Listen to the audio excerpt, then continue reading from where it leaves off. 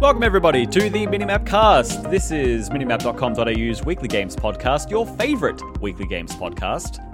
My name is Kerry Palmer, and joining me from a new location is Jeremy Bratatich. From a new, undisclosed location. As opposed to the last place. Yeah, as opposed to the last place, which was also undisclosed, because why would I dox myself? You've gone from an old undisclosed location to a new one. Yes. I'm here. I'm in my new place. It is still a little bit of work in progress. If you see behind me, you will see a load of empty, flat-packed boxes that used to be full of things that I own. Now those things that I own are various places around my home, to which I live.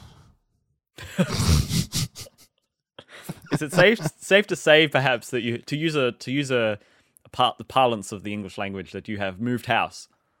I think that is a fair use of the English language to describe what I've been doing for the past week. What the fuck is this? We miss 1 week and we forget how to speak. I think we've just never spoken better than we have right now. Like robots. Yeah, we needed to shut down for a little bit, and then we came back. We're like someone plugged in one of those story writing AIs. Yeah, I've got a bone to pick with those.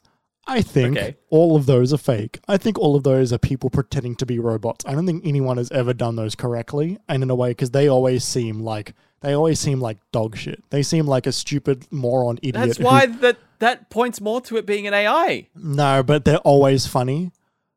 They're always funny in a way that I feel like they've set up jokes. I don't think robots are that funny. They're funny that way, and I imagine it's set up that way because they are written by things that only follow rules. Yeah, and but not. I don't logic. believe them. There are very few things I am. Actually, that's not quite true. But there are some things that I'm extraordinarily conspiratorial about, and that is one of them. That is one of the ones that I look at those. I'm like, this is just some guy who thinks is hilarious in a Word doc. Right. It's like when you watch the rehearsal and you're like, "There's no way these are real people." No, because I know they're real people. It is you. It is only you that is conspiratorial about that. It really show. is only me, isn't it? I've heard other people bring it up as something that other people have said. So I think it's sort of like there's dozens of us sort of a thing. But yeah, but it is definitely real. And also, you came to accept that as you watched more episodes. Knowing that was what was actually supposed to be happening did make it more enjoyable for me. Yeah. I still find it very hard to believe. What you missed because you watched that a little bit late, was the discourse around, is Nathan Fielder's shows exploitative of people? Yeah, I was having those thoughts when watching it. The answer is definitely. Yeah. But also, fuck, it's good television. The answer is yes, but also, is it unethical? Yes. Is it harmless? Yes. I mean, I don't know if it's harmless, but it's fucking funny. All right, let's introduce the show. Everyone, I did say at the start that this is a weekly games podcast. We did miss last week's episode, unfortunately.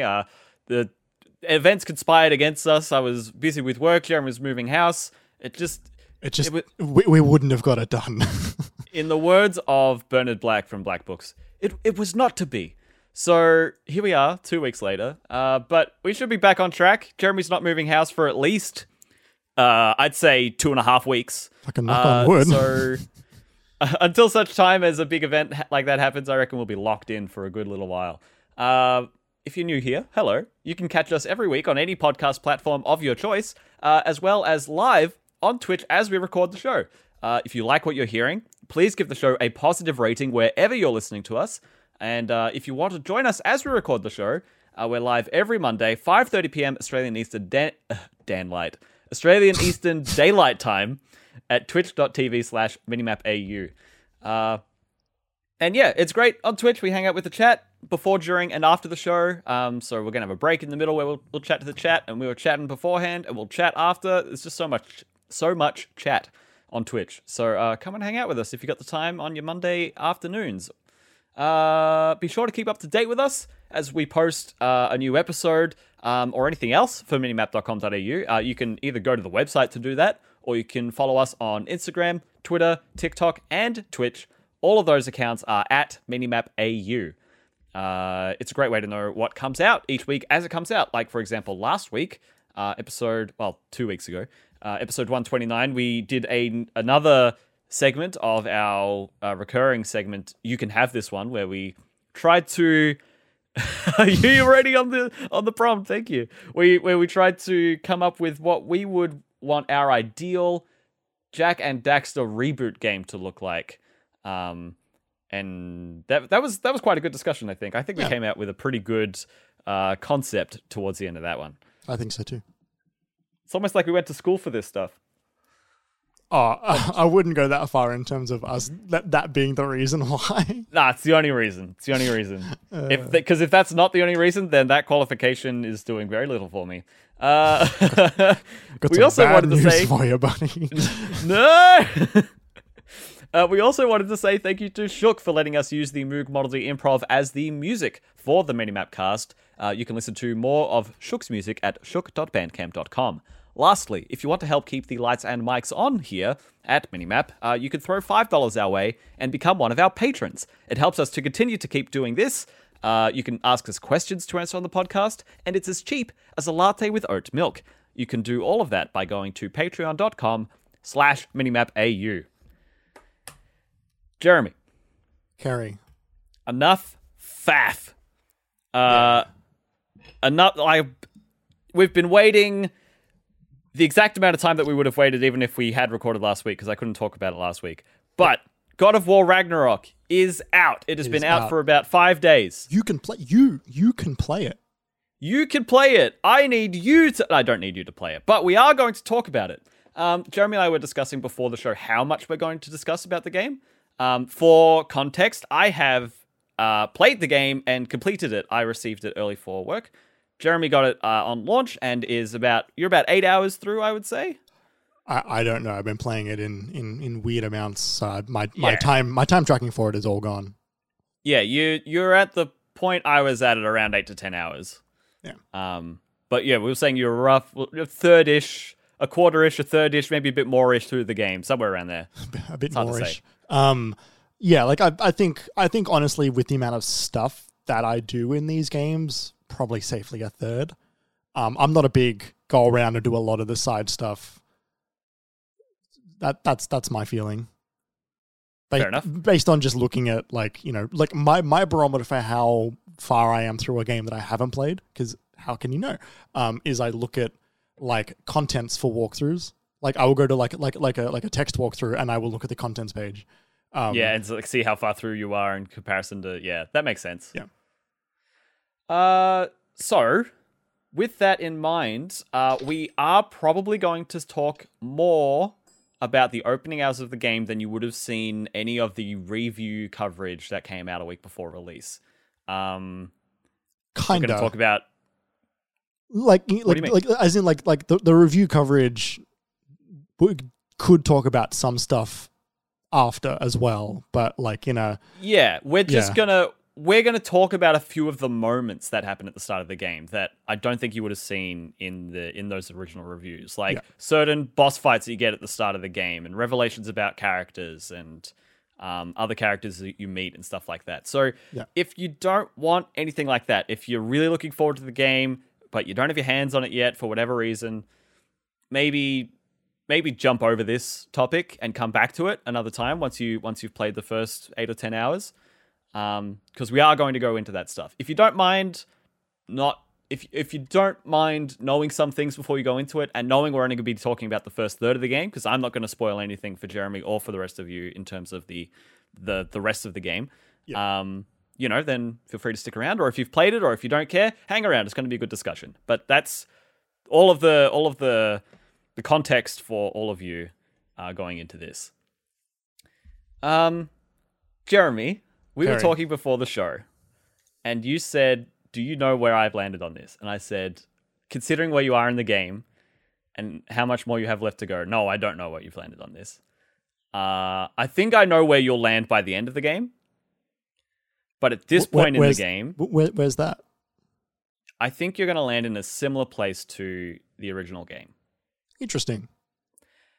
And I partially say that because that's basically where I've landed on my overall appraisal of the game, where I think there was something in one of our discussions about the original 2018 release.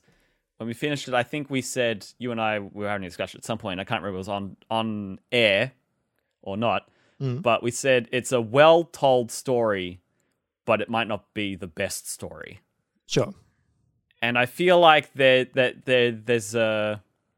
definitely a parallel to be had here with this game in that regard. I think it's very well told. I think it's very compelling, very well acted. It's gorgeous. I think the soundtrack is incredible. I think some of the plot details, they don't do it for me, and I'll leave it at that for this discussion. But Sure. That's where I land on this game. Jeremy, where are you on this game? How do you feel about it after you've had a really good chunk of time with it? Yeah. What's the vibe? I think this is a better story told worse. A better story told worse. Okay. Yeah. So just for brief context, I think overall, for the most part, I look at God of War in the 2018 one in the same way that I look at a lot of AAA games, which is in this weird window of it's almost too big to fail just because of the amount of bodies and hours and money that has been thrown at this product. It kind of can't come out bad unless you've got like a cyberpunk situation, right? And even then, that was its own thing. The Sony first-party games, they are worked on and workshopped and designed to the nth degree to... And funded. Pardon? And funded. And funded, and commercialized and in many, many ways, to the point that they kind of can't release in a state that makes them a bad game because they're designed to appeal to the most amount of people. And they do a wonderful job at it. They do a really great job at making sure that everybody who plays the game is going to have a, like, capital G good time. Totally. Like, with the original God of War, rather, before playing the 2018 God of War, I would have never thought that Sam would actively want to watch me play for the story of the God of War games. And I wouldn't have even bothered. Yeah, totally. With the previous entries. But they've, yeah. That's an example of how it works. Yeah, totally, and that's not a bad thing. But it is a thing I think that I am starting to take into consideration a lot more when I'm playing a lot of these big games. Is that they are the, you know, like we've spoken in the past for a long time that Sony has started to pivot to trying to emulate the Marvel strategy. Them trying to be, you know, this big home studio that produces capital P products. That sit in consistently good, like, sit in the high 8s as an average. I think is pretty fair. Their tentpole ones, higher. Yeah, and their tentpole ones fit higher. And they do a lot of similar tactics with running their social media accounts and building up hype, and, you know, like their whole no spoiler campaign, which, you know, while I dramatically disagree with it, is very effective. Is the same thing that Marvel does, which my personal opinion is I think that is a really good way of also removing critique from your product. But that's not quite this discussion. I think this game's pacing, I think, is fucked. I think this game's pacing is completely off. I think it is too too designed almost. It is. I can see the walls of this game so clearly, and I can see I can see the train tracks. I know exactly what's going to happen next. I understand what the next chapter is before I've even finished the chapter that I'm currently in. As in, like, you get the vibe of what the start of that segment is, and you understand where it's leading you, kind of a deal. More than that, I know what the one after it is. I'm seeing the, like, well, you know, when you hop on a train and you look at the map of the city and you look at all the stations, like this is that game for me. I can see exactly what's going to come next, and that's not necessarily a bad thing. But I don't think that the pacing has been settled correctly. I think it is too fast in some sections. It is too slow in some sections, and it's got these weird interstitial bits that I think don't do it any favors. Okay. Yep. I think a lot of the interstitial bits are actually kind of letting the game down quite a lot. I don't think they're needed, and I think there are definitely too many of them. Because I've done like 4 of these weird they're like for like light spoilers. This is officially your time to turn around and get out if you don't want the spoilers. We're going into the first few hours now. Yeah. Kratos and Atreus and the whole gang packs their bags. It's no longer safe at home. And they move in with the dwarves, Sindri and Brock, in their realm between realms little treehouse. Which is a cool little location that harbors as your hub. It is your brief and debrief area. It is where you do your upgrades for the most part. You bump into them along the way, but for the most part you're there. It is the calm after the big battle. But these moments, I think, bring the game down a bit for me. They take. So you don't like it when they go to the treehouse and they debrief? It's not that. It's not that. It's just these moments. They don't fit in this puzzle well for me. They feel too normal. They feel too domestic, I think, is actually where they are for me. Like they don't fit. They don't serve the narrative and keep the stakes at the same level and work for the story enough for me, I think. And it has caused the pacing for the first game was very quick, right? Like the first game is a very fast game. You are moving constantly in this game. Like you slow down, but that game feels like a marathon where you're consistently moving from path to path. It reminds... you've got the one goal. It's to spread the ashes from the top of the mountain. Yeah. And that's what the start of the game is, and that's what the end of the game is. Yeah. And there's a million things in between. Yeah. Whereas the goal keeps shifting a lot in this game. And that's because the characters are trying to figure out what they're trying to do. They're all trying to figure out where their own intentions lie. Atreus has got this grand quest that he's trying to go on, and Kratos is trying to get him to sort of calm down, and you meet Tyr and all this stuff, right? Everybody's got their own interest, but this weird interstitial bit, which is them working out what happens next, just it just fucks the pacing up for me. Oh man, I do not really agree. I really like those moments, and a big critique I had of the original game is we have to get to the top of the mountain. Oh, there's a fog in the way, so we have to go get a special lamp. And all right, we finally made it back to the mountain, and we can get through. Oh, it's the wrong mountain. We finally made it to the mountain. There's a new portal. Oh no, the portal's broken. Yeah, we finally made it to the tower. Oh no, I need Mimir's other eye. That was a critique. That was a critique that you and I think everybody had with the first game as well. I think that's still fair in the first one, but I think that this game doesn't replace that with anything better. I think the MacGuffin changing in the first one, for over and over and over again, was an issue. But I don't think that this weird, messy, where's the story kind of going? I understand they're unraveling the mystery at the same time, and I understand that, and I think that part of it is interesting, but they're kind of half in, half out a lot of the time. And I also think the interstitial bits, I don't think they're written very well. They're kind of a bit quirky. They're a bit sitcom, weird. And, I don't mean, this is kind of a meaner way to put it, but it's quirky Marvel joke. Right? It's the God of War is a really good cook. And, this Brock guy and... he says fuck a lot. And Sindri, I'm gonna go make a new table, shuffle off. They're kind of not always. They're kind of they're doing these beats as if they're alone, or they're doing these beats as if they're not as if they're the only one in the room. And no one acknowledges them. Because that's how you do that joke, but I don't think that joke works in this setting. Okay, I personally preferred those moments to have that downtime with those characters and to just get more of those moments together. Yeah, like they are building moments. That they definitely are building character moments more so than the first game is. There are also more characters in this game, but there is like in terms of like the cast there's just more.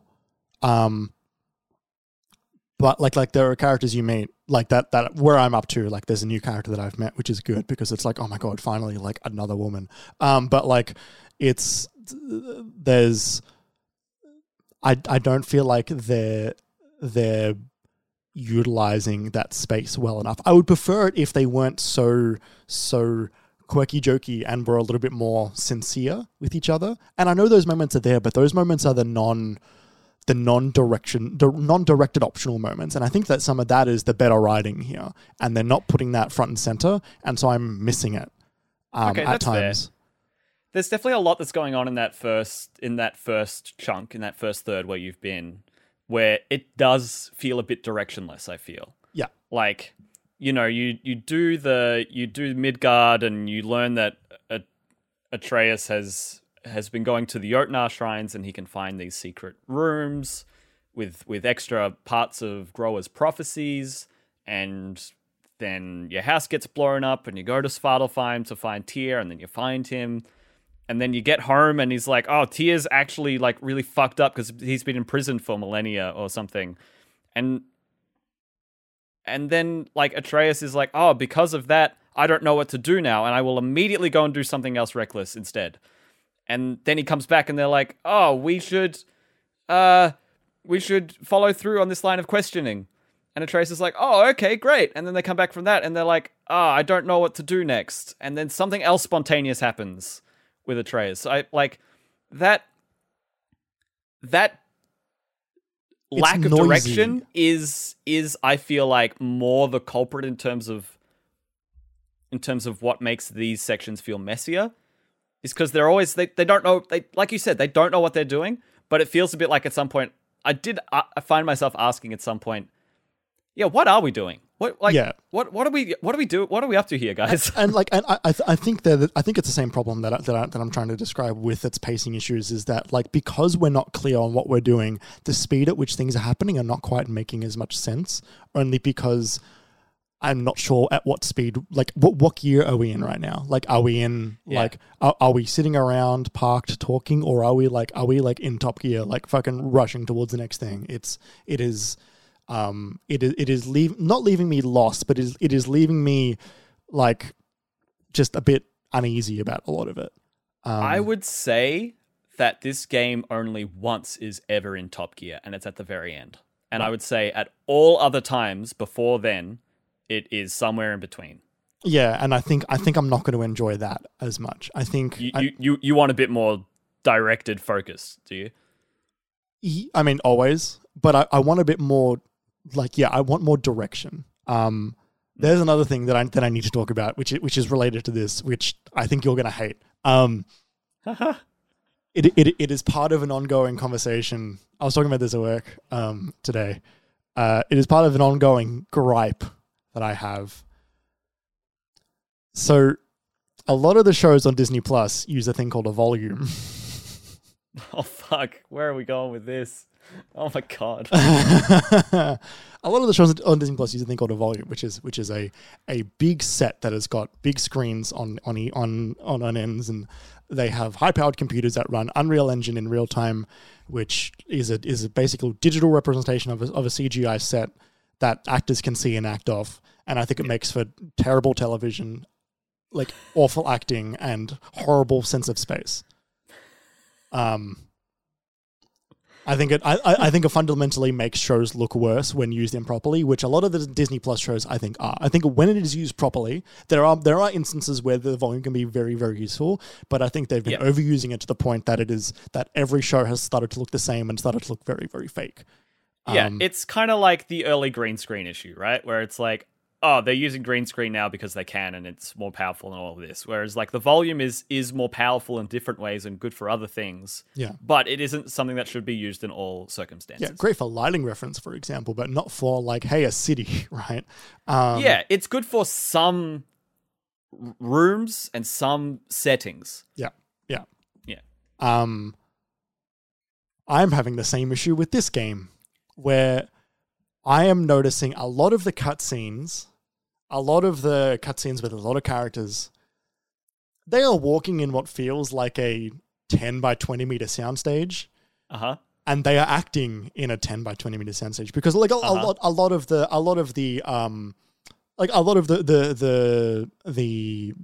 pre-release informational videos they show is like deep dive into Chris Judge's acting, for example, and we get to see him acting in the soundstage with the mocap suit, with the mocap dots over his face, with the camera sticking above his head, showing him doing his performance stuff. And I think all that stuff is great, except I think in this game they have gone the route, which makes sense, that they have gone the route of designing in-game spaces to fit the size of the stage that they have to work on.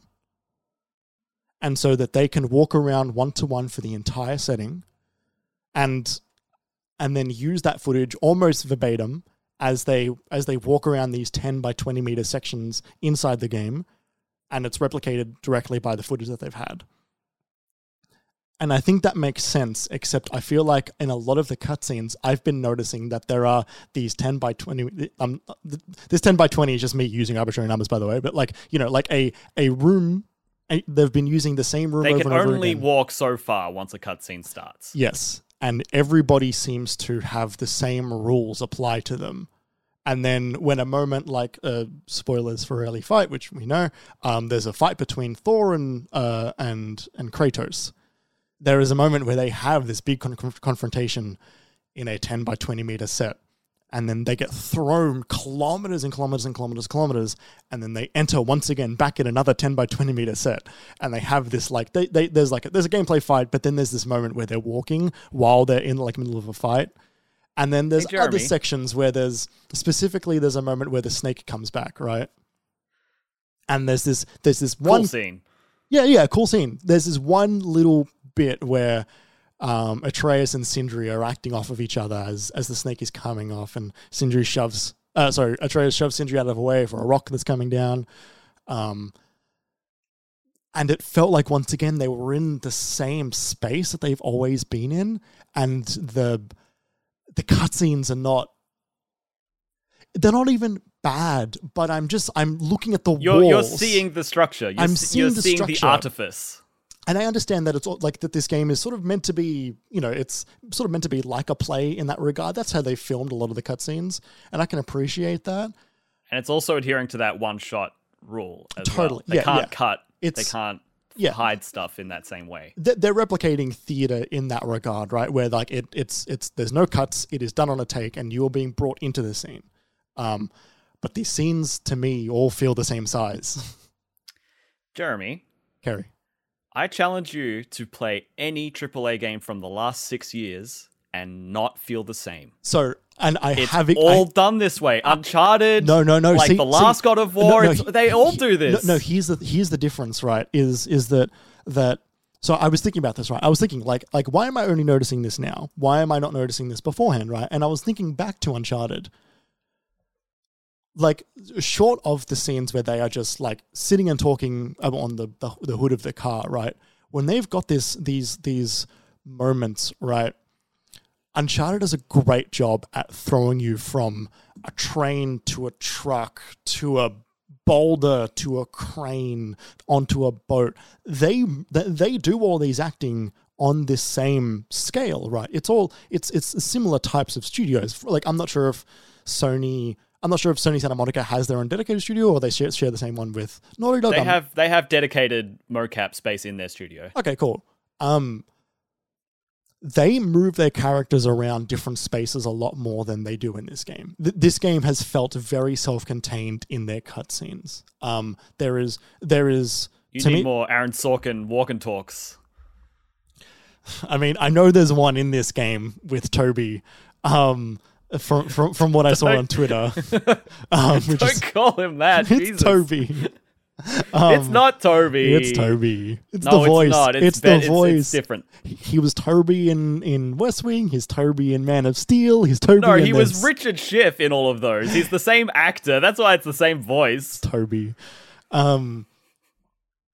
it's I feel like they have two types of shots in this game. There are three ways of delivering dialogue. There is rooms, on a soundstage. There is like just walking traversal gameplay, standard gameplay, and then there are those weird, like, sit down in a boat, let's talk there. Like open world, let's fill the space. Yeah. And also, by the way, why is Atreus' face just never animating? What do you mean? Like, as in his mouth moves, but he doesn't emote at all, apart from when he's in. You mean like in gameplay scenes? In those open world, like, let's fill the space things. He is just like a puppet. I don't think nearly any of them animate that well in that scenario, and that's not new. That's kind of the same in Uncharted. They don't really emote that much when they're in gameplay. Yeah, but they're not facing the camera the entire time. And they're like, I think I need a little bit more from Atreus in this. I like from his actual facial animations, because he's having, you leading up to finding Tia, Kratos and Atreus are having some pretty heavy conversations a lot of the time. Like, Kratos is really grilling him and trying to, like, make sure that what Atreus is doing, bring down his expectations a bit. Yeah, like, bring it down, but also, like, I think, like, fortify him and strengthen his determination for what he wants from him, right? Like, really make sure that Atreus knows precisely what he needs from this moment right now. Which I'm really enjoying. I'm enjoying Kratos in this game way more than I was in the first game. I would love to talk about their character dynamics soon. Yeah. Like, this is the last point I've got on for the most part, my complaints. But, like, it's like, because he's talking to Kratos the entire time, and because Kratos has got the back to the camera and Atreus is pointing front, like, I need him to have a bit more. Like, I need him to droop his eyes. I need him to change his posture. But he's like a Muppet. And it's that's a good point, that they don't have any of that physicality in game, in just the world. It is, you will get basic phoneme mouth movement, which is auto-generated, and that's it. And I think for a game of this scale, for a conversation of this weight, and for, like, moments of genuine gravitas, I think they need, like, I need more than that. Yeah. It's interesting, because, like, you'd get that from a Naughty Dog game, but a Naughty Dog game is shorter, and so it can be more detailed and more focused. And that's the thing, right? Like, there was so much of that. I don't need it in all of it, right? Like, when Mimir is telling a tale of the Nordic gods of old, I don't need everyone to go like, yeah, that's interesting. But when they're having, like, when Kratos says, like, do my words annoy you or something, and that's like oh fuck, like, I need him to show a little bit of emotion.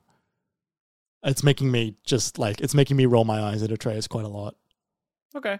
And part of that is also due to the fact that the rest of the game, there's quite a lot of animation, and they're all very, very directed. When it's there, it is when it's not there, it's very noticeable.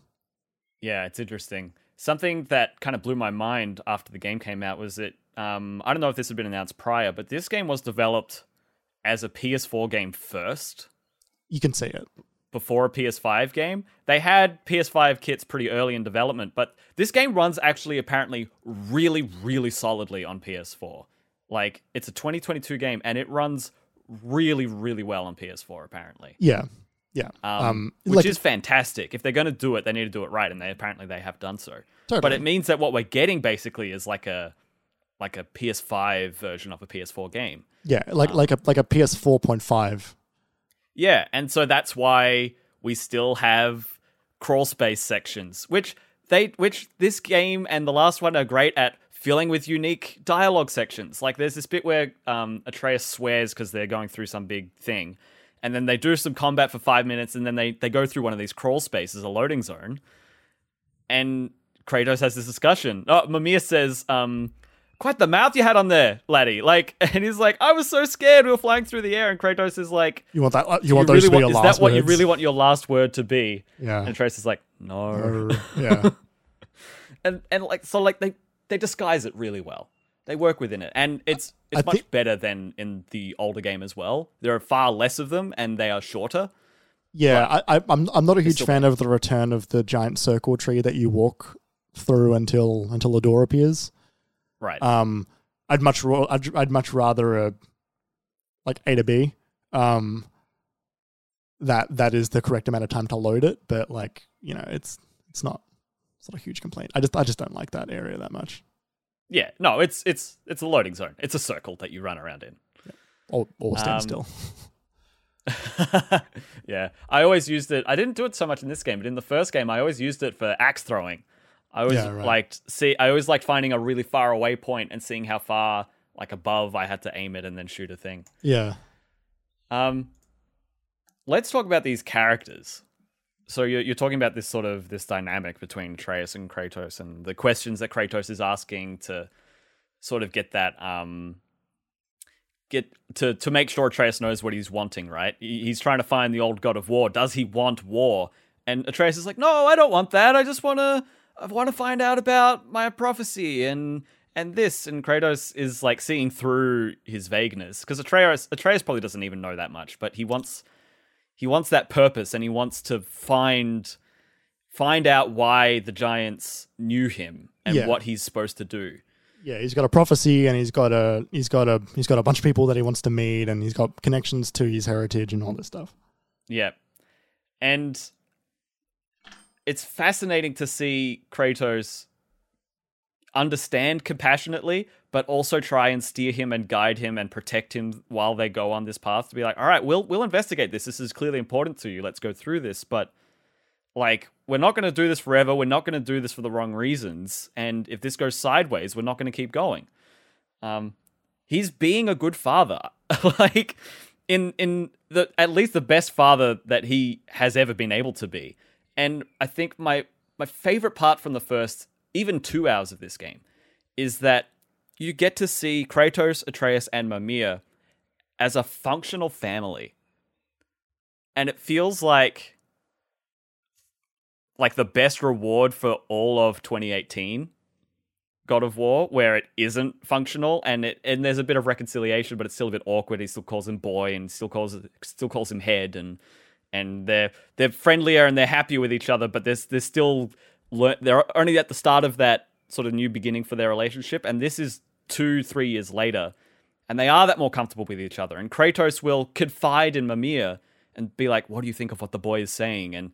And he'll call Mimir brother, and not just because Mimir calls him brother, but because he thinks of him that fondly, because they are that close. Yeah, there's a fun level of like, he's my peer, but he's also he's a confidant and someone that he will show his own level of affection to. Yeah, I think it is interesting. I understand where you're coming from by saying that it does feel like a reward for the entire journey of 2018. And I think that I've got a weird, like, because I didn't like you can go back and listen to those old episodes, but like, I didn't at all enjoy the ending of 2018. To the point where I think that like a lot of Kratos's intentions and actions did not justify or line up with what the game was saying. And I think that this game largely, like, it carries those forward in a way that I think sits better than the ending of 2018 ever did. I think there is a broad strokes brush of like even if you disagreed with him wholeheartedly like I did, or rather the game's read of Kratos like I did, it doesn't really matter. They sort of set them up to be in a situation where like you can sort of just follow where they're both settled at now, because there's been a bit of off-screen character development, but not too much. Just no, like enough that you understand where they're at. Like, you don't necessarily need the first time Kratos calls Mimir brother, but you can understand that would have happened at some point, and it probably would have been a little bit of a moment, even if no one spoke about it. Rather, I think maybe it's weird that I'm finding the most annoying thing in this game is Atreus. And I'm trying to reconcile, is it because he's an annoying kid, or is it because his intentions are not actually being told correctly? And I think it's a little bit of both. I think, you know, he's an awkward teenager. All awkward teenagers are. He is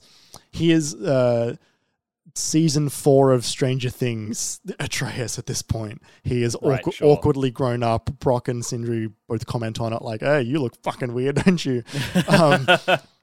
Which was very funny. He's too tall. Yeah. Like Brock, I think, saying like, "What is that?" Like, and Kratos is like, "That's my son." And Mimir's like, he's just growing up, you daft prat. Didn't you ever have an awkward phase when you grew up? And Atreus is like, "Hey." Yeah. I'm enjoying all of that. But yeah, I think like, and so I'm trying to reconcile this because I'm finding Atreus an annoying kid, or am I finding the character actually not being told in a way that I'm not finding annoying. I'm trying to work that out. And it's interesting, right? I watched a video after finishing the game, and it was a video essay on the original. It was an actually incredible video essay. It was like a feature film quality video editing and graphics, and it was amazing. But it was this dissection of how the 2018 God of War game twisted Norse mythology to make their own story. And it was about how to do that. They removed Loki from all of the mythology that was part of the world to begin with, because Loki didn't exist in the Norse realms up until, so far as we knew, the end of 2018, when we learned that Atreus's name that his mother was going to name him was Loki. He is Loki. Yeah. And so, you know, Loki isn't Thor's brother because Thor has been around for decades, and Atreus wasn't. Like Atreus wasn't born to him and all of that. And so this game is sort of reinserting him into the mythology in interesting ways, coming into Ragnarok. And I feel that he makes choices, and he has these motivations that I see, and I'm like, I feel like he's only doing this because he's meant to stir shit up. I feel like there's not actually that much logic to it, but because he's meant to, he does. Yeah, like he's an agent of chaos. Like that. Yeah, but I feel like he's doing things that he doesn't even know why he's doing them. He just does. Yes. And like look, maybe a teenage god, son of another god in a world full of gods and in the middle of a conflict between gods would do that. But it feels a bit like, why have you done this? Yeah, and I know what you mean, right? Because like while he was more of a child in 2018, you could understand basically every decision he was making. You know, his realization of, oh my god, I can do whatever I want, and then him going through, you know, the like, you know, let's just like love me, that father, really bratty phase. Yeah, right. Like all of that stuff, you can see all of that, and it felt correct and natural for this character. Where, like, I don't really know what this character is at the moment. And, you know, maybe he doesn't know either. Maybe that's intentional, but it feels like no one knows what he is. He kind of knows. I think I just want him to verbalize his conflict a bit more. And we saw a little bit of that. There's a moment where you play as him. By the way, my reaction to, we play as Atreus was the biggest, fuck. Why? Because I don't think it was fun. No, but like, was that your reaction as soon as you took control of the sticks, or? Yeah, because I'm like, oh no, they've made another character to play as, and I don't trust like that. And then I played it, I'm like, this doesn't feel good as Kratos. No, it's not as good as Kratos. It's fine. I don't enjoy it. Like I'm playing these sections being like, hope this ends soon. I don't really particularly enjoy being an archer in this game that has really incredible, like, you know, and like melee combat. That's an indestructible bow. Yeah, right. Like this, like it's just worse Kratos. Kratos. Yes. Yeah. He's got a little bit of like him going through his own thoughts in some of those sections. Yep. But not enough that I know what he's thinking. And like he's winging it for a lot of it, but why? Yeah, totally. I was expecting a moment like that, but I was expecting more of a like The Last of Us switch, you know, like 2/3 through the game, maybe Kratos is like dead or he's injured or something, yeah. and Atreus has to go out on his own to do something. I was expecting a switch like that. Yeah, not But- just like a hilarious like, where were you, like peeing, and it was like oh, like everyone's like ha ha ha ha ha ha, and like It oh, sounds to me like you didn't actually mind that you don't mind the treehouse interstitials. You mind that one scene because all of the things you've done so far, all of the examples you've done of that being awkward is only from that scene. Like the Sindri getting up to build a table and Tyr can cook and he says I'm peeing and all of that. That's all from just the one scene. no the build a bigger table thing. It's the one scene, I promise you. It's not, but It is, buddy. I watched it yesterday. I was watching someone streaming it. It is that scene when he comes back from Midgard. No, because that's when the table is built. Is when he comes back from Midgard. Because he builds he builds a bigger table before Tyr starts to cook. Jeremy, do you want to do a pizza bet? No, Because I'm right? no, I don't want to do that. Okay.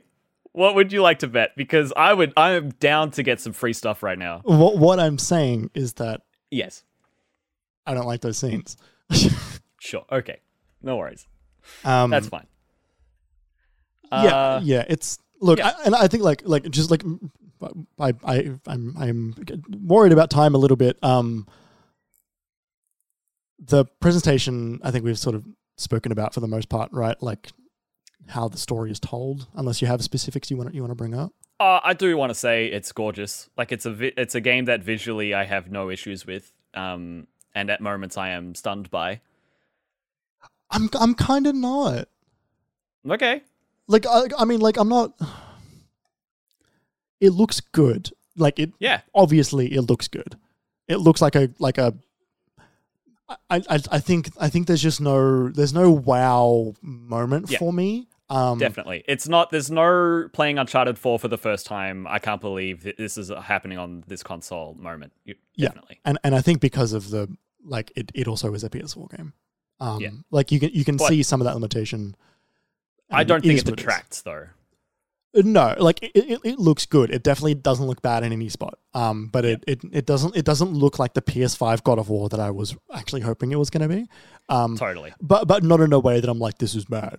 It's just like, oh, Totally. Okay. It's just not that. Definitely. It is nailed the bar. It has hit the bit where it's supposed to be, and that's good. It looks good, and it is not going to be the Final Fantasy VII Remake 2 that is only next gen. Totally. Or Final Fantasy 16. Yeah. 16 might be on old platforms. I don't think so. Okay. But yeah, also the audio, the music, it is spectacular. It's the kind of thing, it will be quite... It doesn't always stick to the front of my brain. It doesn't always jump to the front as like, this is something that I'm really paying attention to. But when I notice it, anytime I notice it, it's fantastic. I really, really think the soundtrack is quite fantastic. I haven't heard it, but I think because I'm in a new place, I don't think I've set up my speakers correctly. So I just haven't heard that mix much. Mm-hmm.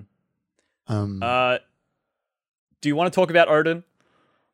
Toby. Odin? Do you want to talk about him at all?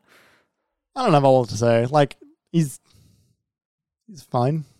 He's fine. I really like that first scene with Thor and Odin. Yeah, it's cool. I like it because it's Richard Schiff. It's definitely Richard Schiff. And there's a moment where he doesn't talk with the same mythical kind of energy that the others do. Like he's just kind of that American guy that he is. But I really like it because it makes him come across as this like detached, almost like he's got this world under his control. Like he's almost like a corporate boss of the Norse realms. And like it feels kind of weird, but they own it. Yeah, he is. And because they own it, it resonates throughout the whole thing. When you get to see him more, it starts to work. Yeah, he's like a mob boss. Is how I've seen him. Where he's like, because he sits down and he's like, now Thor's boys, self-defense. He's like, you think he's gonna muscle you, and he's like, I'm willing to strike a deal, and you can keep the prisoner that I know you stole. And he's like, he's trying to be friendly, but he's clearly annoyed and he's clearly threatening you. But he's it's all under the artifice of being friendly. He's like, I didn't do a thing. Like, he's such a bastard. It's weird. I don't like. I think he's doing a great job. I also don't know if he fits. I don't love his cadence, and I don't love a lot of the language that he's using. Only because the gods that we've seen in 2018 were a little bit more Shakespearean, right? Like the way Balder spoke was. Like, Balder was great. Like, what a fucking awesome antagonist. Because very mysterious. But you fucking hated him. Like, you hated him with every ounce that you possibly could because he was a prick. He was cocky. He was arrogant. But the way and 4 sons too, Magni and Modi, they were a bit, like, larger than life. Yeah, and they were bastards. Yes. Yeah, they were right fuckers. Whereas... Richard Schiff doing Richard Schiff, talking about and I understand that you had dealings with my ex. Like, that's a weird. It does strike weird, doesn't it? It's ooh. Yeah, and like, I kind of Odin being as big as he is. To me, doesn't work in a way of like being like no. Sorry, as in Odin's personality, Odin's importance. Oh, okay, sorry. Odin's like level of hierarchy. He wouldn't need to not say Freya's name because to him it doesn't matter, right? But like him saying my ex is like it's like a sour spot. Yeah. So you only really see him for like 3 minutes at the start. Yeah. And then you see more of him later. Sure. I think his characterization that you see at the start is true to what you see of him later, and how much you see of him and what you see of him later does fit and does work within the world. It is just a bit jarring when you meet him for the first time. It's like, oh, this guy's fucking weird. Yeah, but like even Thor is a little bit more in line, I think, with the rest a little bit. Him talking about blood debts and him using terms of phrase that people don't use. People don't say blood debt, right? People say payback, people say revenge, people say like we're even. Odin wouldn't say blood debt in this characterization. He would say like, I don't know. He would say something along the lines of, like getting even. Like you're like, you owe me. I'm here to collect. Yeah. Pay up. Yeah. Did you have any other points that you wanted to touch on? Not necessarily. I think I'm overall enjoying it more. But I am seeing edges in ways that I'm enjoying less, I think. It's a weird game. I think it is messy. I am finding it less clean than the first. And part of that might also be like the first one was an interesting style of story that we hadn't quite seen to that scale at the very least. And we didn't know how they were going to remake this franchise yet. Yeah. We didn't know what this was really going to be. If you remember, the part of the reason, I mean, I was poor at the time, but part of the reason why I didn't play it to start with is because I was just skeptical. I was like, I don't see why I should want to play this. Yeah. Like it reminds me, like this is like a, and this is going to be more negative to you than it is for me, but this is such an Age of Ultron game to me. I've warmed on Age of Ultron over the years. Oh, okay, right, yeah. Like I think Age of Ultron I think there's a good movie in there, and I think it's messy and structurally a bit balked and trying to do too much. Maybe one too many characters, not enough time. And weird moments that are kind of just like what is really happening? Why is that here? Yeah, and I'm feeling a lot of the same things. And similarly, it's like Age of Ultron, like it's like, oh, it's more of a known quantity. We don't have to do as much setup. Some characterization happened off screen. Here's some things you sort of brought into the middle of the beginning of the story as opposed to the very beginning. Mm-hmm. So, yeah. Yeah. It's going to be very interesting to see how you feel when you get through the other side. One last thing I'll say is you're like, oh, I don't know how much I'll go to the side content. I think some of the side content is, I have enjoyed the writing as a whole in this game. I've enjoyed these characters, and I enjoy kind of every moment I get to spend with them and see their dynamic and see how they discuss things with each other. Like Atreus, one moment you have in the boat when you're in, or anywhere in one of the open sections, there's a moment where he starts talking about how he thinks his beard's coming in, and Kratos and Mimir start to very quietly, poke at him. Yeah, Atreus is like, what he says? I think my beard's coming in, and there's like a silence, and Kratos says, "Is it?" I won't spoil the rest for you. Yeah. But like any shit like that, I love. I'm totally there for. So my point being, the side content, I think all of them have unique stories alongside them and great moments that bring you through and tell the story to you as you go through the quest and then come to a nice culmination by the end. There's not really been a dud side quest for me that I haven't been glad I spent time on. So even if you do just mainline the main path or only do one or two here and there, I definitely think you should have it in your head to go back to them at some point. Because from what I've played, I haven't done all of them. I haven't even done half of them. But from the ones that I've played, have been excellent. Are you enjoying the puzzles in this game? There were some in Alfheim with the rebounding axe, which was like cool, but then some of it needed to be a bit too precise or like not precise enough, and that felt a bit wonky, or I didn't know where to look. And there's the problem that everyone talks about, how your companion is far too fast to tell you the answer to the thing. But then when you do get stuck, they have nothing to say. We need to talk about that a little bit. Like the absolute sheer amount of dialogue that is just, here's the solution to the puzzle. That is almost fucking instant. Like, I'm sitting here like doing the puzzle. Instant. I'm doing it. Like, I'm in the middle of it and they're telling me like motherfucker, like I know. Like, I'm doing this right now. Shut the fuck up, actually. It is infuriating me. I haven't heard anyone not complain about it.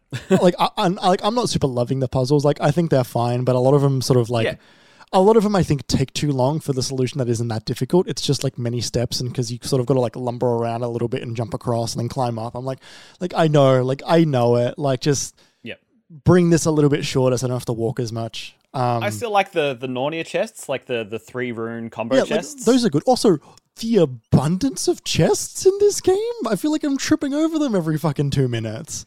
Yeah, that's pretty true to the 2018 experience. I want to say they were far more spread out, or at least a bit more, less on the main path maybe is the issue, because you're just bumping into them when you're not even in any hidden areas. Like, hey, there's a big chest, and there's the one over here that's on fire, and there's one on here that's Narnia, and there's one on here that's like there's so fucking many of them, and it's making me care less and less about what's actually inside them. I'm like, well, there's another one. Yeah, I think that's fair.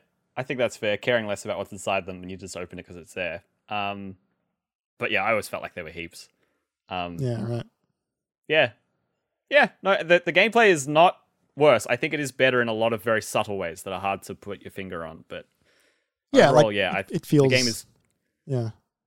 For me, the game has met the expectations that it set in 2018. I feel like the blocking is a little bit off for me, maybe. Yeah, I felt a bit strange because they take away your original shield and you have to choose a couple of other ones. Which one did you choose? The parry shield, of course. Yeah, me too. And honestly, I tried... Because you have those two, and then you get the original shield back at some point. There are like 2 or 3 others. I stayed with the Dauntless shield, the parry shield, the whole time. It's the best one, I felt like. Have you? Okay, so you know how in Alfheim they tell you to shield bash enemies with a blue circle around them to interrupt them? Yeah. Do you know to do that after a parry, and you'll get a super strong shield bash? Because they don't tell you that for like 10 hours. I didn't know that. So do that, and you'll feel better about the shield. Okay. When it's glowing yellow or red, it will do way more stun when you shield bash. Okay. Like, what I didn't like was this weird, like, the slow-mo as if I've got a parry, except I missed it, and then a slow-mo attack just continues to hit me. Yeah, I've had that. if your shield gets if your stance gets broken. Yeah, but why the fuck is it in slow-mo? It I don't know. it takes forever, and I feel like it's like a bug. Like I feel like it's it's triggering effect of what a parry should have been, but what it's doing is like I've been parried, and therefore the enemy gets to do the cool slow-mo fucking attack on me while I'm stunned. And I'm sitting here being like, fucking let me control. Bring it back to normal speed. It's happening a lot because I'm pretty getting beat sure. Oh, that just means you need to parry better, Jeremy. I mean, yeah. That means it's your fault. No, It has made me parry better. I'm pretty sure it was like that in the first one too. I think that's intentional. Okay. Well, we'll leave it there. We've got more to talk about once Jeremy's played more of it and we talk more about the rest of the game. But until that point, we're going to leave it there and we're going to go to a break. We'll come back with impressions on Sonic Frontiers and Marvel Snap. Stick around, everybody. We'll be right back.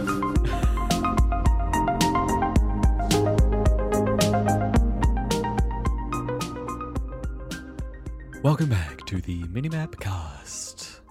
We've been discussing all sorts of things during the break, like egg chairs and... What else did we talk about? Speakers. Speakers. And I feel like there's something else. Cats. Cats. And forearms. Have you ever watched on YouTube real-time dub of video games? It's a YouTube channel where they do real-time dubbing of video games. No. I've linked the Resident Evil one before in our Discord, which was like a people dubbing over Mr. X entering and exiting a room while chasing Jill. I think I have seen that. Yeah, it's very good. They do a lot of Sonic games as well. The first thing I just googled real-time dubs, and the first video to come up is Sonic Adventure 2. Yes, there's a lot of really great ones. There's one that is very, very, very funny that breaks everybody on cast, which is they go to like Shadow's base or whatever, and like they're talking about like you're like wow like well the only thing Shadow does in here is like play Fortnite or whatever, and like and it's like there's a bunch of breakouts on Twitter of this. Is that them? Of like all those like fake. So some of them are that. Some of them are just like just people doing skits over Sonic. Okay. Like so like it's sort of it because it lends itself to both. But there's one specific one where like yeah like but like you know like Cream and Rouge and stuff they like enter like Shadow's base, which is just like a big screen with like a keyboard at the bottom of it, and like Shadow walks in and he just says the phrase like "Welcome to Tilted Towers," and everybody there fucking dies. It is so good. It is so fucking funny. I've loaded one of those up for me to watch at the. Yeah. Oh, they did one for Sonic Riders. Did you ever play Sonic Riders, Jeremy? I didn't. I've seen gameplay, but I never played it myself. That's like the one Sonic game I actually owned growing up. Yeah. And it was this fucking hoverboard racing game. Yeah, yeah. That game was decent until the times where it sucked. Funny. Well, speaking of the little blue bastard. Tell me about him. I've been playing Sonic Frontiers this weekend. Tell me everything. Actually, wait, before you do, how much do you agree with my initial impressions? From PAX. Yeah. Let me just pull them up for us. We go to Twitter, we type in Obi-Wan Jez Sonic. Yeah. Just played Sonic Frontiers at PAX Oz, and it was ...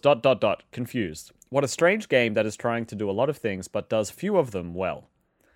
Yeah, that's pretty accurate. It is strange. It is trying to do a lot of things. I think my fundamental problem with this game, it is not without merit. I do think I enjoy it less than Gotham Knights. Oof. It is its main thing of Sonic running around and then getting on like grind rails and doing platforming and going on bounce pads feels really at odds. It feels really directionless. because it's open, you just kind of like stumble across, oh, here's a rail in the ground. And people have gone on to be like, oh, there's just stuff floating in the air. It looks like a prototype. What the hell is this? And people have come to its defense like, oh, it's a video game. All video games are like nonsense rails and things that don't make sense. But no, this feels really contextless. It like when you compare it to something like a 25-year-old game like Sonic Adventure 2, and like the grind rails are like handrails on stairs as you go down the hills in San Francisco, right? Like they're authored environments that mean something. And those mechanics work in that environment. It feels really strange to just be on these things that are just in the middle of nowhere. And like you'll get on one and it's like, oh, I wonder if this is going to take me somewhere. And you get a bunch of rings and you flip left and you flip right and you flip right again, and it makes you do a loop to loop, and then you go boom boom boom boom boom, and it sends you through a speed ring, and then the speed ring just sends you out onto the ground in this world again, where you started on the other side of that thing. Maybe there's like a little task for you to do to reveal more map or something. But a lot of the time it's like, oh, this might lead me somewhere, and it doesn't. Or if it does, it's like kind of more of that. And like, that's fine. But it still feels like it's not going anywhere. Mm-hmm. Because the thing with this game, right, you got your friends have been turned into like digital world, whatever, and you got to free them. And the way you do that is by like collecting different currencies, basically. This game is collect 3 or 4 different currencies to unlock the different things you have to do. Like, you need gears by destroying enemies to unlock the cyberspace levels, which are the like linear short like classic Sonic levels. Those give you vault keys, which you use to unlock the Chaos Emeralds. But you also need to progress the story of the character in that zone that you're in, and you do that with their own unique resource. For Amy, it's like hearts, and for Knuckles, it's like war medals for some reason.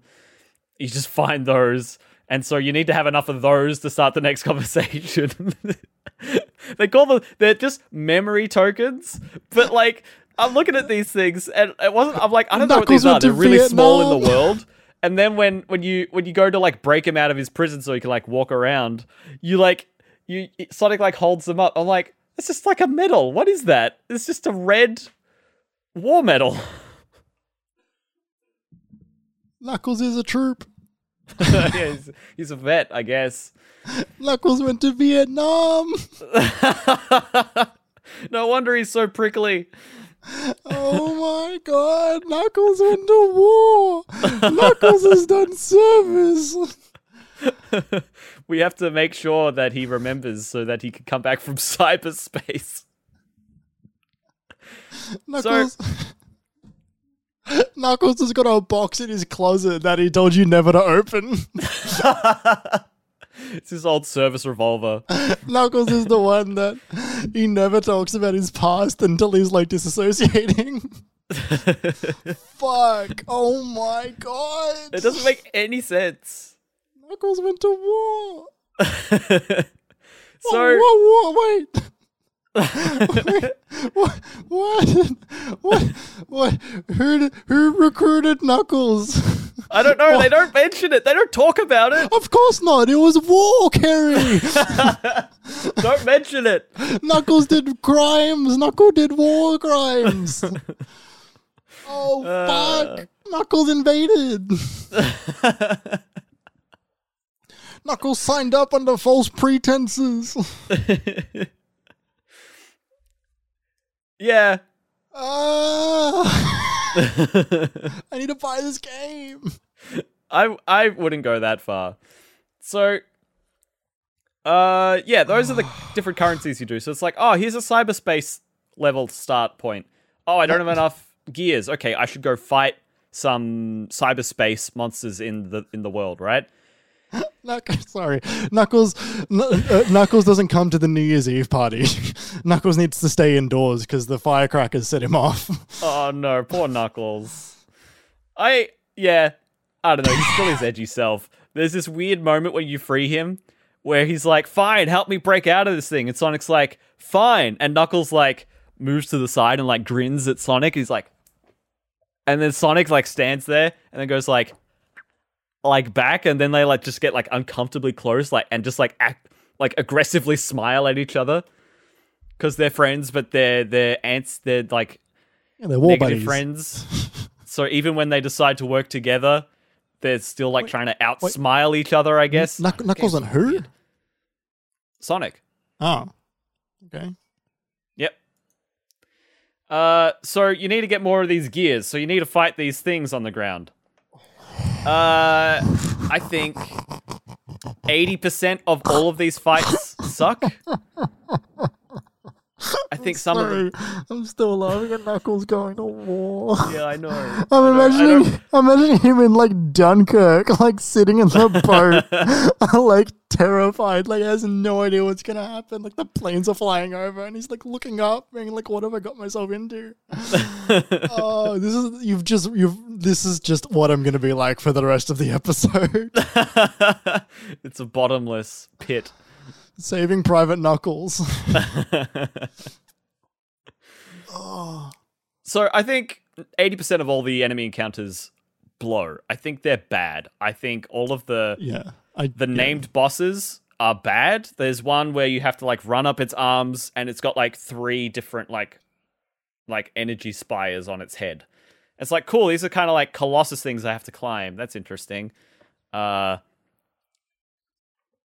And then you get to the top, and then the spire, you break one spire, and it's whatever. And then you get to the top again, and then the spire has like an electric ring around it, and you still got to punch the thing. You don't have any ranged attacks.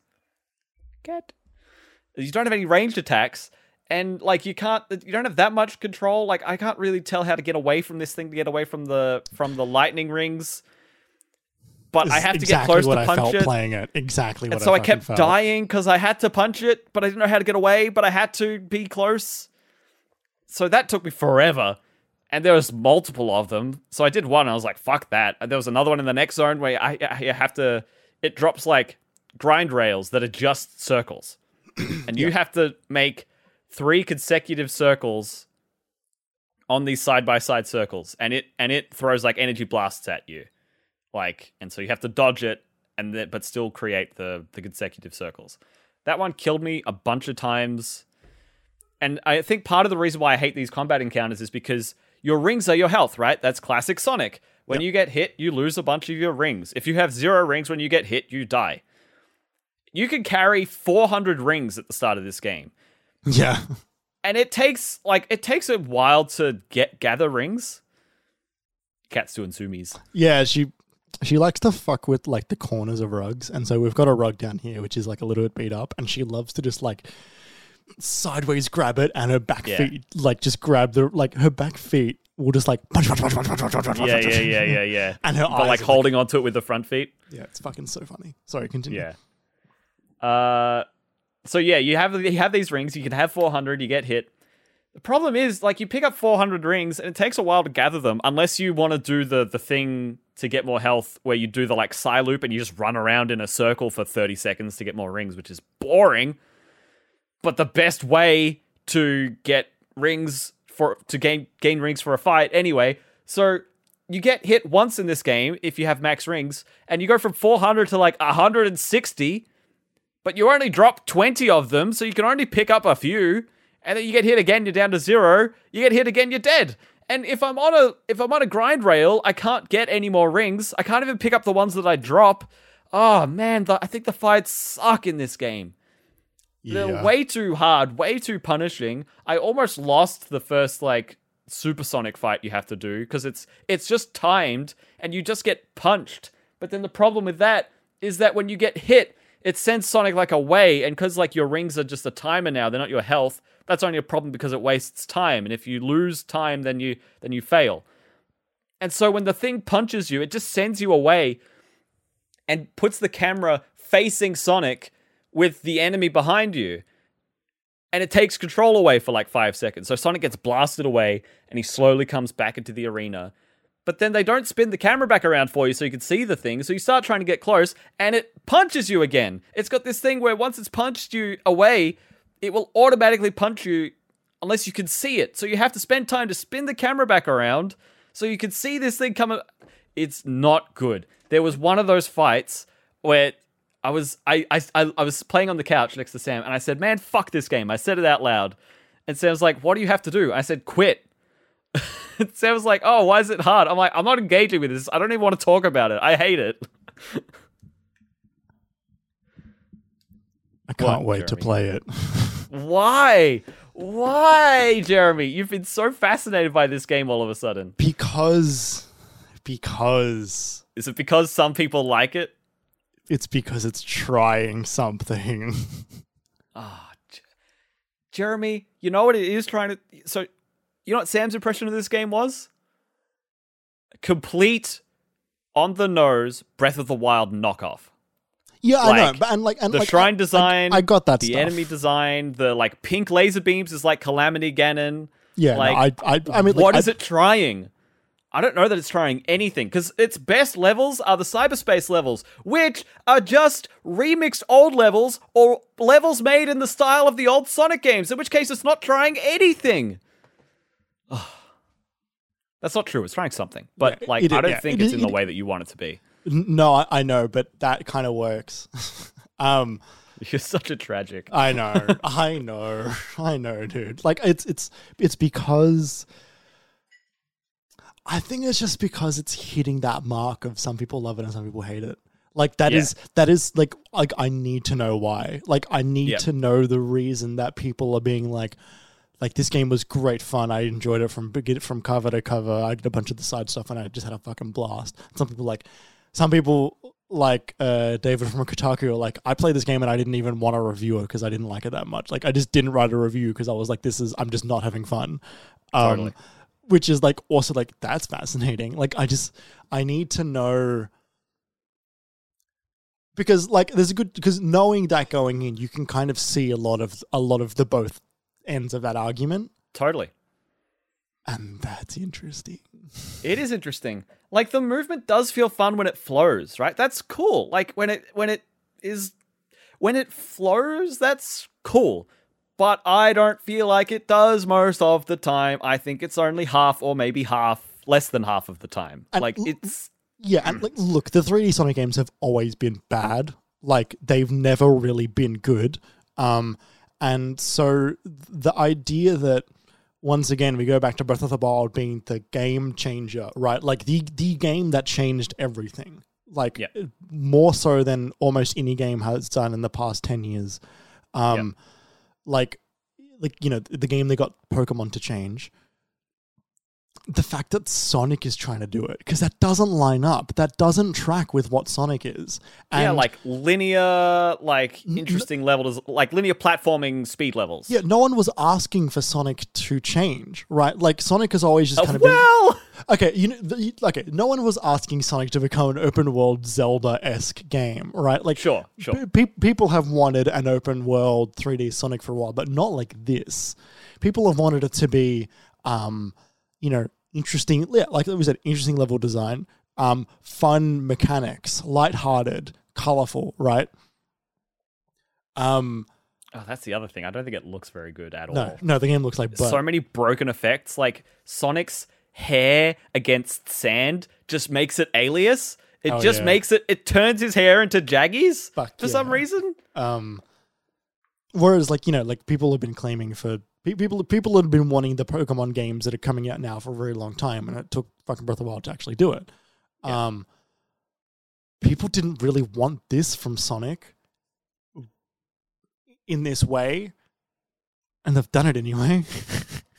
Yeah, it's interesting. Honestly, at the end of the game, like, I don't hate the 4.5 hours I've put into it. There was fun enjoyment there, and when I was playing it and not being, like, broken, like, I think not all of the cyberspace levels are good. I don't like some of them, and I think that when the combat's bad, it's bad. But when there was moments of exploring, I did this, I found this new path that was cool that led me over here, or this took me on a big long thing, like, that's kind of fun enough. But I'm kind of wandering around, and I either have full rings because I don't want to be in combat, or that's basically all you're getting is rings and war medals and hearts. And like, and like, I'm doing all of that, and I'm like, okay, I get these resources so I can open this, so I can do that, so I can get the Chaos Emerald, so I can do this, so I can do that. But it feels like I'm doing nothing. It feels like nothing. It feels like it's okay, but the moment to moment isn't really for anything. It's not enjoyable enough to... I would far rather load up Vampire Survivors for the 4.5 hours I played and do 12 Vampire Survivor runs than play more of this game. And Vampire Survivors is pretty samey. It's you, and you upgrade your attacks, and you get thrown enemies at you for half an hour if you can survive that long, and maybe you get some unique combinations, and it's loud and it's bright, and that's it. That's it. And I think that is a much better use of your time, and it's 20 times less expensive than this game, and it's just better. I would rather be doing so many other things than playing this at the end of the day. And I don't mean that as like a I hate you, but I mean that as in like a I don't know why I would choose this over anything else. I would much rather put more time into Horizon or Sifu or Pokemon Legends Arceus. Honestly, like, I mean, I was high on that game, so that's not surprising. But like, Scarlet and Violet coming out on Friday. I have very little interest in those from what I've. Maybe I need to watch a better breakdown trailer, but people are excited about it, and I'm just like, I don't see it, guys. Look, I'm getting it because I managed to get it cheap, but like, and I also haven't played a mainline Pokemon in quite a while, excluding Arceus and Let's Go. Yeah. If you want to get in and play it, great, go for it. But man, I will before the end of the year. It's get a deal. Look, don't buy it for $100. I don't know if it'll stay. I've seen the price drop dramatically in the States already. Okay. They're selling it for 48 already. Well, down from 60, right? Yeah. Like you don't normally see that in the States. That's more of like a JB Hi-Fi kind of move. Inglorious Knuckles, Hacksaw Knuckles, Knuckles Ridge. Yeah, Knuckles Ridge. Full Metal Knuckles. Bridge on the River Knuckles. Hang on, let me the Dirty Knuckles. Dirty Knuckles. I don't know that many war movies. Knuckles List. 17. What? Knuckles List. Knuckles List. What the fuck? Oh my god.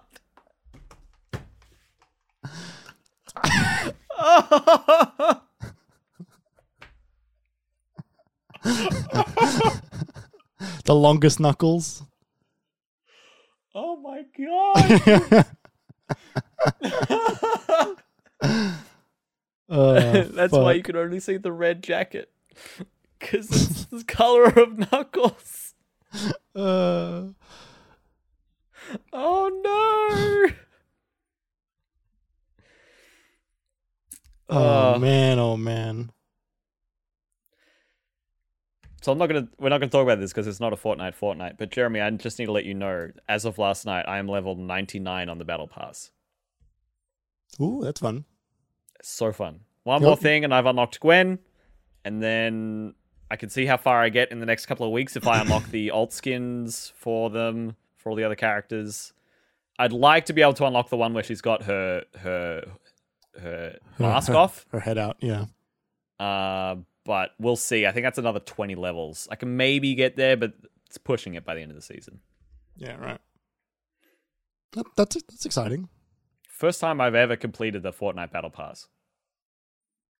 Yeah, I mean, it'll only be the second time when I do this one. And I'll have a ton of fucking challenges to do. Oh, yeah. But it's just like, I've done it mostly solo too. I don't play Battle Royale solo. I just don't, because I get too stressed. But I'm finding Fortnite relaxing. Anyway, like, are you I'll doing save it for next week's Fortnite. Okay, cool. I'm playing more Marvel Snap, Kerry. Tell us about it. This game continues to be fucking great. The level of me playing it has increased dramatically once again. Like amount of time. Yeah, like I'm now just I'm now logging in every single day.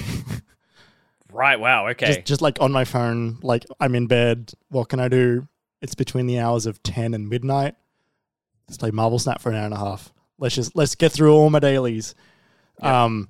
And I'm doing it. Listening to something at the same time, or Well, not really. I'm just jumping in. I enjoy the sound effects in this game well enough that I have the game on like very low volume. Alright, so cool. so like it doesn't like annoy my partner while they're asleep. But like I will play this game in bed just when I'm like not tired enough to go to sleep, but like tired enough that I don't want to really do much else. Mhm. I am a Devil Dinosaur fiend. So what does that mean? So Devil Dinosaur Carry is a card that a lot of people hate, and I love it. Because for every Are you like Zerg rushing in StarCraft? kind of the opposite. I'm dropping a bomb at the end of every single round. At round 5s and round 6. Okay. Inside of Marvel Snap, I am just making people leave. I am making them retreat from playing the game when I drop. Like maybe. What do the bombs do? Do they destroy random cards or lower their it's power? by bomb, I mean figuratively. Like so Devil Dinosaur. What it is? So there's a combo you can pull off. There's a character called Moon Girl who, when you play Moon Girl, I think she's 4 power and 4 attack, which is fine. But her ability is it duplicates your hand, so then your hand suddenly is twice as which is a lot. Especially if you've got a good hand. Definitely. Turn 4, play Moon Girl. Hopefully, on turn 5 you have Devil Dragon, Devil Dinosaur. Devil Dragon is a much better name. Devil Dinosaur. For every card in your hand, it gains 2 power. Okay, right. And you've just doubled your hand, so you've got plenty of cards, so you've got plenty of power. And it is ongoing. So you can play Moon Girl after the fact as well, and it'll work. So it is not a I detect how many you in your card now upon reveal. Yeah, it doesn't get set on play. It's active at all times. Yeah. So what I do is I play a hand that makes sure that I have the most amount of cards in my hand at the end of the game. So I've got characters like the Sentinel, where when you play it, you get a duplicate in your hand. So basically, it will never leave your hand. Yeah. Certain cards like Mantis or Agent 13 that when you play them, depending on the enemy, you might get a card. Same with Cable as well. When you play Cable, you get a random card from an enemy's deck gets put in your hand. There's a handful of others as well. You want to be drawing as many cards into your hand at any given moment, so that when you play Devil Dinosaur, a 5 energy card will sometimes have 17 or 20 damage just from this one fucking card. Yeah. And if you play stronger a card, than Hulk and like the and thing, if you play your cards right with Moon Girl, you can have 2 Devil Dinosaurs, one on turn 5, one on turn 6. Oh no! So you've got 2 cards that basically win the location single-handedly. Almost, yeah. Wow. And that is excluding the cards I've played prior. Yeah, which could synergize. You could have an Iron Man on the field, which doubles it, and Yep. Not really, because Iron Man is also high cost, so it's hard to get an Iron Man and a Devil Dragon. But a card like the Collector, for example, which is very interesting, which is it's a 2 cost card with only 1 health at the beginning. One power at the beginning. For every card that enters your hand, it gains 1 power. So that card can become like a 7 or 8 by the end. Sometimes a little bit more. Moon Girl. Especially with Moon Girl. It's awesome. It is so fucking cool. It is such a fucking sick trick.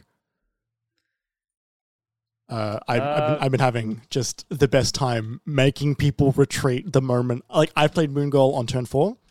I then play Devil Dragon turn 5. They retreat because oftentimes they know I've got a Devil Dinosaur turn 6 as well. They're like, "Oh fuck! Like, I'm out. Like, fuck you. Like, I don't want to play anymore." Like, you win. Goodbye. It is so good.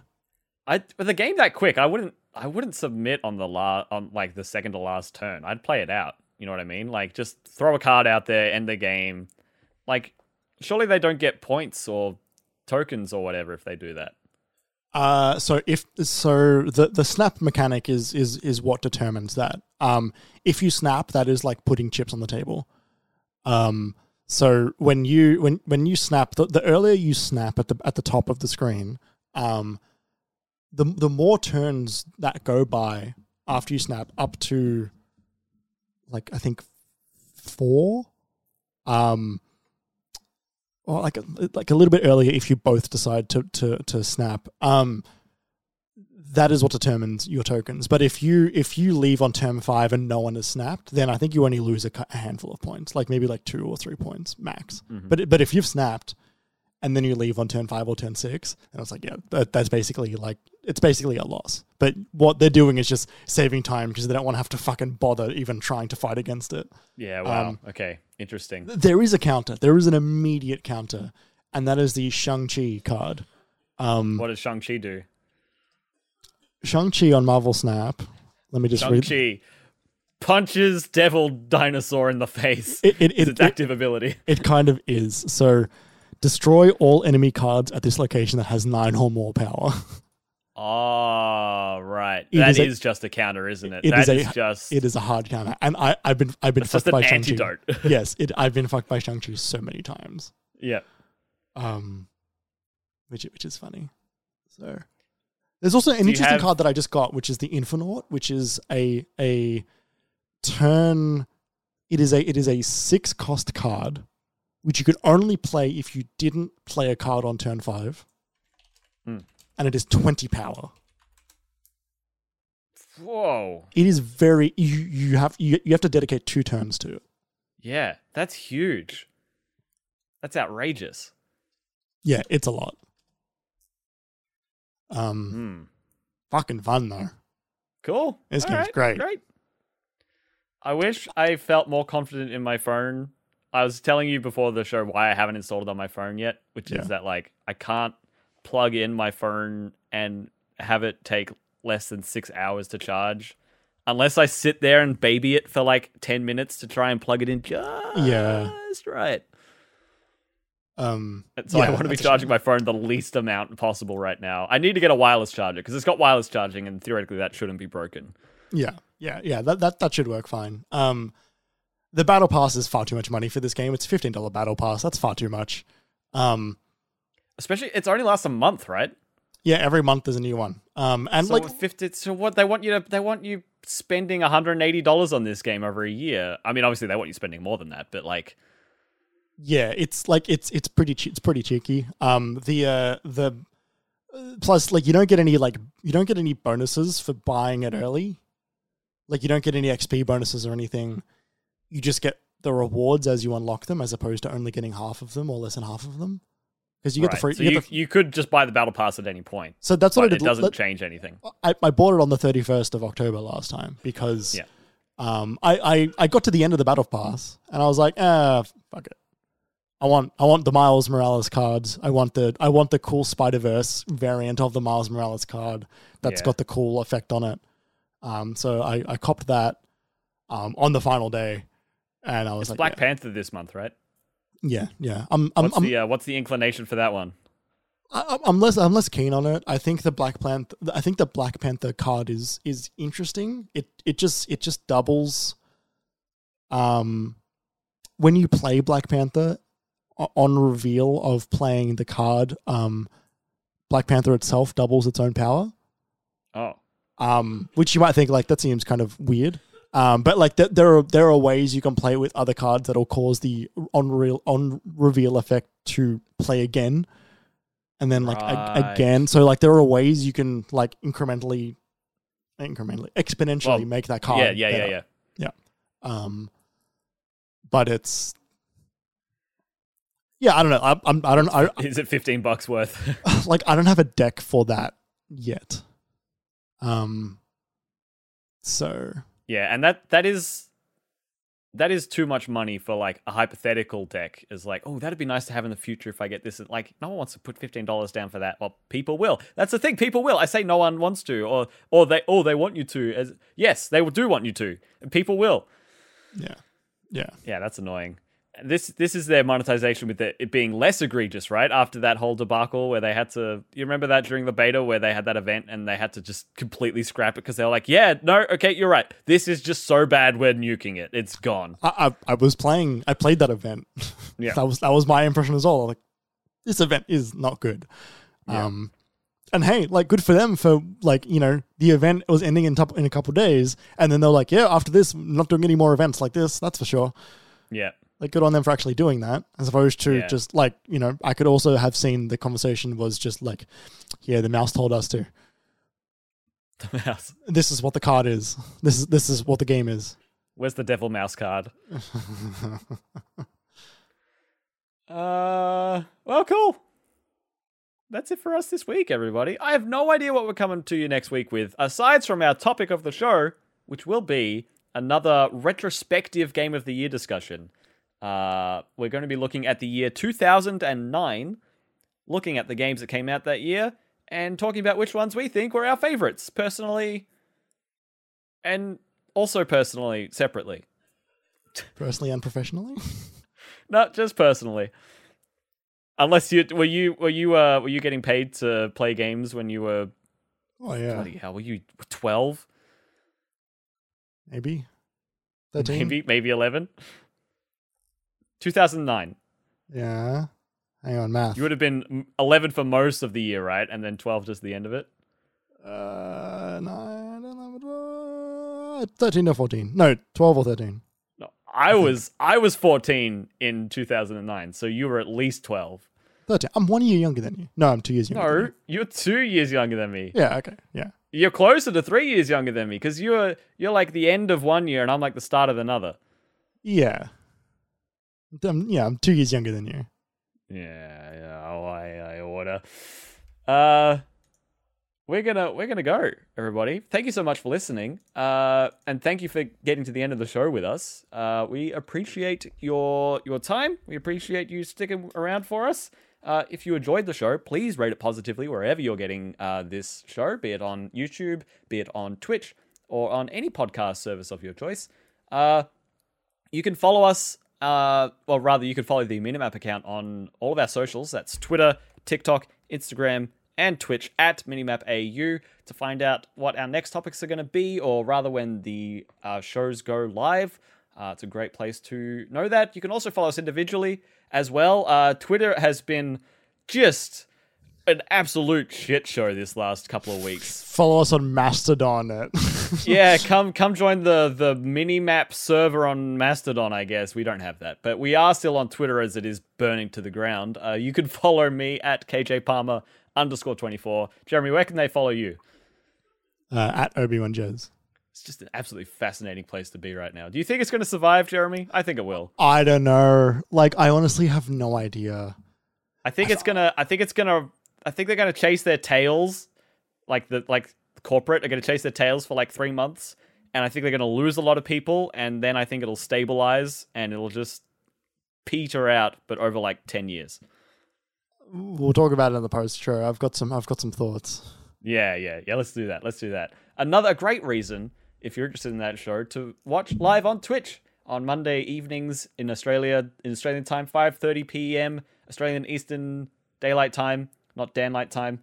We're going to talk about that on the post show, just like we've been talking about random other things like egg chairs in the break. You can also go to youtube.com/@minimapau as well, because YouTube has handles now. /@minimapau? Yeah, it's weird. Are you kidding me? Yeah. Because there's /@minimapau? So there's slash for like YouTube partners. Yeah. And then there's /@ for everyone else. Oh, well.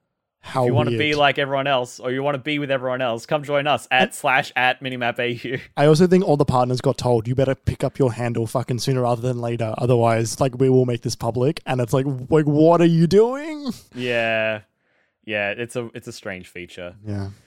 I think they wanted a reset on URLs because there would have been like old, because you used to be able to decide what your YouTube channel was. There are so many old URLs. Could you so many imagine? channels that have renamed and yeah. Yeah. Lastly, if you wanted to support us monetarily, you could do that on Patreon if you want to help us keep the lights and mics on. You can go to patreon.com/minimapau And for $5 you can ask us questions to answer on the podcast or while supporting us out. It helps us out a lot. And if you choose to do that, we thank you so much. Aside from that, we're out. Jeremy's first episode from his new place, hopefully one of many. We'll see you next week, everybody. Thank you so much. Goodbye.